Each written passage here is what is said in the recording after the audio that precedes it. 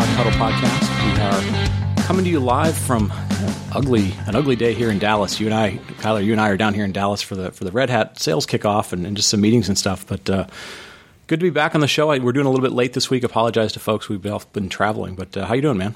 Pretty good. The weather was much better when we got here, but it's quickly deteriorated to a not so nice situation. Yeah, you are a healthy tan. You were down in Florida or something like that. Yeah, quick weekend trip to Florida. So I got a little color for this time early in the year. Right. Well, listen. What we thought we'd do this show is this is the week that Cube 1.10 comes out. I've seen this miswritten as 1.1 a couple of times. People forget that last zero. But release 10 of Kubernetes 1.10 is out. And we thought we would just go over some of the different highlights, kind of walk you through what's in the release, both in terms of, things that are now stable, with things that are beta, things that are alpha, kind of highlight a few things. And then obviously we'll point to some stuff in the show notes that let you go dig into a little bit more. Yeah, I think one of the things that you can kind of tell how Kubernetes is getting much more mature is everything's not a brand new alpha feature or tech preview kind of thing. It's like things are moving through the process. Some of the stuff's becoming stable. Some of the stuff's moving from alpha to beta, that type of thing. Yep. Yeah, the other thing that lets me know it's getting a little more sort of stable and mature is I'll talk to various press and analyst people, and they'll be like, what's the killer feature? What's the thing? And you go like, it's just plodding along. Certain things come along, but there's no. I don't want to say there's not a killer feature, but I don't think there is sort of a killer feature in this release. Stability is always a killer feature, right? That's true. Where do you want to get started? Why don't we start with the API? The I think is the only stable or the notable thing that moved to stable in this release, which was the API aggregation. Basically, what that lets people do is extend Kube and the Kube API without basically modifying the upstream code to get there. Right. So this is sort of a big deal. In terms of killer features, I guess this probably is a big deal because the problem that you always are trying to fight with any project is as the project gets more mature, as it gets bigger, you're always fighting between how much new stuff do I put in that may or may not be core to the project, and then how do I extend the project? And you're always fighting this thing of like, keep the core kind of small, stable, tight, and then but allowing things to have flexibility as well. And this is kind of the approach that they've taken.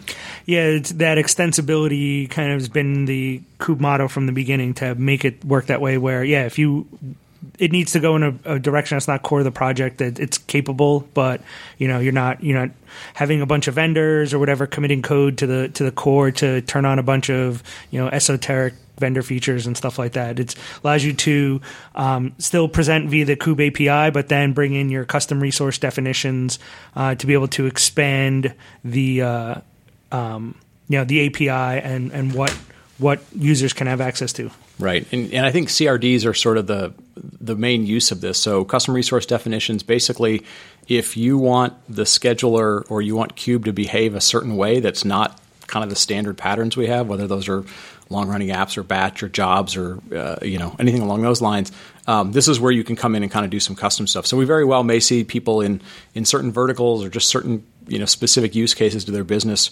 writing to here. But the nice part of it is, you don't have to worry about disrupting kind of core Kube to be able to make those things happen. Yeah, because with the CRDs, you can obviously name is pretty self-explanatory, right? We can create custom definitions for resources to be used within Kube, but then if you need to take that to the next step, you have this ability to expand the API. So that way, it's not a separate API endpoint; it's part of the Kube API endpoint. It's basically, as the feature says, you're aggregating the core Kube API with your third-party API to have it act like one for your users. Yep. The next one we wanted to highlight was around storage. So we now, a little while ago, there was an effort in the networking side of things to build something called CNI or Container Native Interface, and that basically allowed all the SDN providers to have a standard way to plug in to Kubernetes. There's been an effort over the last 6 months or so to do the similar type of thing in storage, and so you'll see what's called the CSI or the Container Storage Interface now moving into beta and getting more stable. Yeah, this fits that model too, pluggability. So, hey, if you're going to provide persistent storage for a lot of the Kube use cases, you want it pretty seamless to the actual developers or operators to say, hey, this pod needs storage, but then basically giving it away for Kube to get that storage, whether it's from an EMC or a NetApp type thing or a software-based option or however you're getting it, making it nice and easy and just very pluggable part of it. So that moves now to beta. Yeah, no, that's cool. I have a little bit of history here. Back when I was at EMC and we were doing open source stuff, I tasked a guy named Clint Kitson, who is now, he's on the board of the CNCF, real smart guy. And I said, Clint, I know you don't believe this, but at some point storage is going to, or containers are going to want to deal with persistent storage. Just go see if you can figure something out, even if you reuse some things that we used to use in virtualization. And that was kind of the origin of where CSI got started. So I have a little bit of fingerprints on this thing from a long time ago. Very cool. What's next on your list? Kube DNS. So if you've been working with Kube for a while, almost all of the kind of service discovery stuff uses DNS. Some people are using external providers and stuff like that, but the most common that's in use is Kube DNS, which is basically just DNS mask with a Go wrapper around it. So there's been DNS mask has a bunch of vulnerabilities and things like that. So we're looking to move to something more as a default provider, something more stable and more robust, which Core DNS, which is a project in the CNC, another project in the CNCF that's written in Go. So as of 1.10, this comes into beta. So it's been in there, but now that's moved into beta to try and make, again, Core DNS is built to be really pluggable, to interact with all these other components if you're doing microservices type architecture. So it's a much more robust option than DNS mask. So it's good to see that moving along. Yep, always good to have more focus on security and stability for something that gets touched like literally every single time you make a request inside the system. The next one, I guess I'll call sort of a mini killer app, but it's something that's going to be down the road. We actually talked about it briefly when we had Jeremy Eder on the show, and that's this idea of expanding support for performance-sensitive workloads. And ultimately what this is a new API that allows pluggability of sort of third-party devices, so things like GPUs or InfiniBand or whatever. Again, this goes to this idea of don't keep adding stuff to the core of Kubernetes, but allow pluggability and so forth. And I think this is going to open up some new use cases. Yeah, definitely on the high performance stuff. GPUs and InfiniBand are really common. And then what this really does is make it really pluggable way to let Kube know about those devices and then take advantage of those in scheduling. So if you're scheduling pods that need GPUs, knowing how many is in a host, how many pods can be scheduled on those devices, all those types of things are kind of important. But like you said, without having to put that code right in the mainline Kube code. Yeah, we were joking about this last night. We need you need a bit mining scheduler for this, so that might unlock that. In the show notes for those of you that are looking at those, Jeremy Eder, who again we had on many shows ago, talking about sort of high performance computing, wrote a nice blog about this. He's been leading that SIG group, so we'll get that in the show notes as well. What else is on the list? Pod security policies. So this is, there's a bunch of different ways in Kube to do, different security bits. And one of the challenges has always been with not just Kube, but containers in general is privileged host access. So generally the best practices are don't do that. Because they're not VMs, they're just processes. So if you're giving processes more access to the kernel than they need, it's potential attack vector. Using the pod security policies, you can much more granularly control what a pod has access to if you have to give it some sort of, privilege access, or, if you only wanted to run certain namespaces or those types of things. Yeah, and this is something from an OpenShift perspective we sort of mitigated a while ago. We've always kind of said you can't run root containers, or we sort of block them by default. But we do find a number of applications that from time to time need more privileges, and between things like RBAC and this, having that level of granularity to provide to a host or a user is useful and helpful. Yeah, and I think the way the community is kind of rolling this out is very wise. I think the container community is pretty careful when it comes to tightening security, right? Because usually you tighten stuff up, you break things. So even when Docker started to turn on some more of the AppArmor things, they're very careful about not breaking existing stuff. And then we see the same thing with RBAC. It's like, hey, it's in here, but over the next couple of releases, you should slowly be moving to it. And I think you're seeing this here is that, hey, it's in here, start using it, start playing with it in your, in your test environments or your dev, and get comfortable with it so that way it's a smooth transition. Yeah.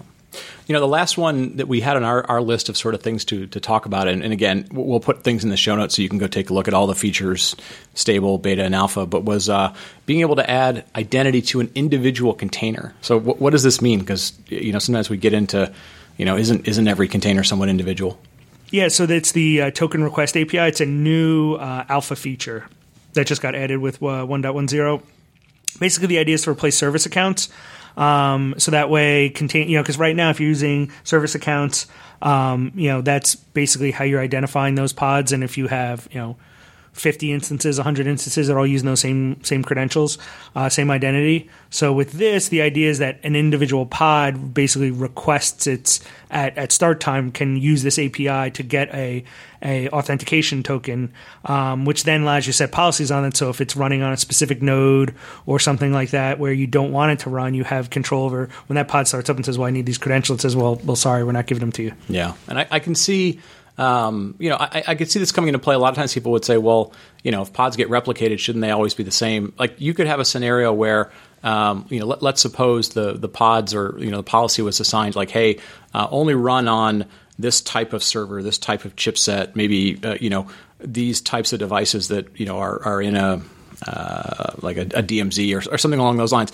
And you could have scenarios where, let's say somebody went in the data center, pulled out a server, moved it somewhere else, moved a cable. Like you want the ability to go like, hey, even if dumb or unintended things happen, I can still apply policy, specific to where a thing runs or locality wise. So, maybe a little bit of a niche use case, but definitely something maybe a security team wants to have in their back pocket. Yeah, and I think as the Kube use cases expand too, that's where some of these things that, may not seem relevant to the average user today start to be more relevant, say in future use cases, things like NFV or something like that, right, that may become really relevant. Yeah, we haven't seen a whole lot of just features for feature's sake getting put into Kube. I think the community sort of fleshes out like, okay, who actually needs some of these things? And, was there a company that requested it, or have you seen this pattern in the past? So, you may not need it today, but good things to kind of have in your toolbox. Yeah, I think that's the beauty of it. We're seeing a lot of the upstream development is focused on, because there's a pretty decent amount of people already using Kube out there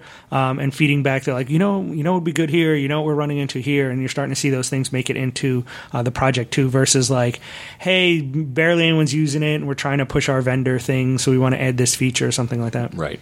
Well, and again, that's where the pluggability, the nice thing about the Kube architecture sort of groups is they've been thinking about this. They've been thinking through, let's sort of learn from past projects that maybe got vendor dominated or got unstable because we tried to add too much to the core. So, good to see this coming along. Another release that shipped basically right on the quarter. So, we're continuing to see this consistency of when it comes out. The flip side of that is, folks get used to doing upgrades every quarter and stuff. If you don't have those muscles yet, start working on those muscles. Yeah, I think it's a good it's sort of like, back in the day with infrastructure stuff and DR and replication, it was, hey, frequent DR tests and failover and replication are necessary to make sure that stuff works. And I feel like that's the kind of, make sure you're doing things the right way. I feel like upgrades fall into that too, where it's like if you're staying on top of it, that means you're using good sort of infrastructure as code type policies, your environment's in good shape that you can pretty regularly upgrade it. If you're struggling to upgrade, then that's indicative of other issues. Right. The other thing for those of you who maybe pay attention to the show from an OpenShift perspective, OpenShift 3.9 is releasing this week as well. So getting back on the cadence of sort of one release for the commercial version behind the Kubernetes version. And again, the reason for that is a bunch of bug fixes, about 100 or so integration points that we do, and testing and documentation. So for those of you that follow that, 110 for Kubernetes, the community's out this week. 3.9 for OpenShift comes out this week as well. So anything else, man? No, I think that's it. It's already starting to look at the list of stuff that's going to go in 11 and then where it goes in for 3.10 for OpenShift. Yeah, it'll be interesting at some point if they decide to renumber it to 2, but for now it's dot whatever. So, well, cool. Well, with that, we're going to wrap it up, folks. Thanks for listening as always, and we will talk to you next week.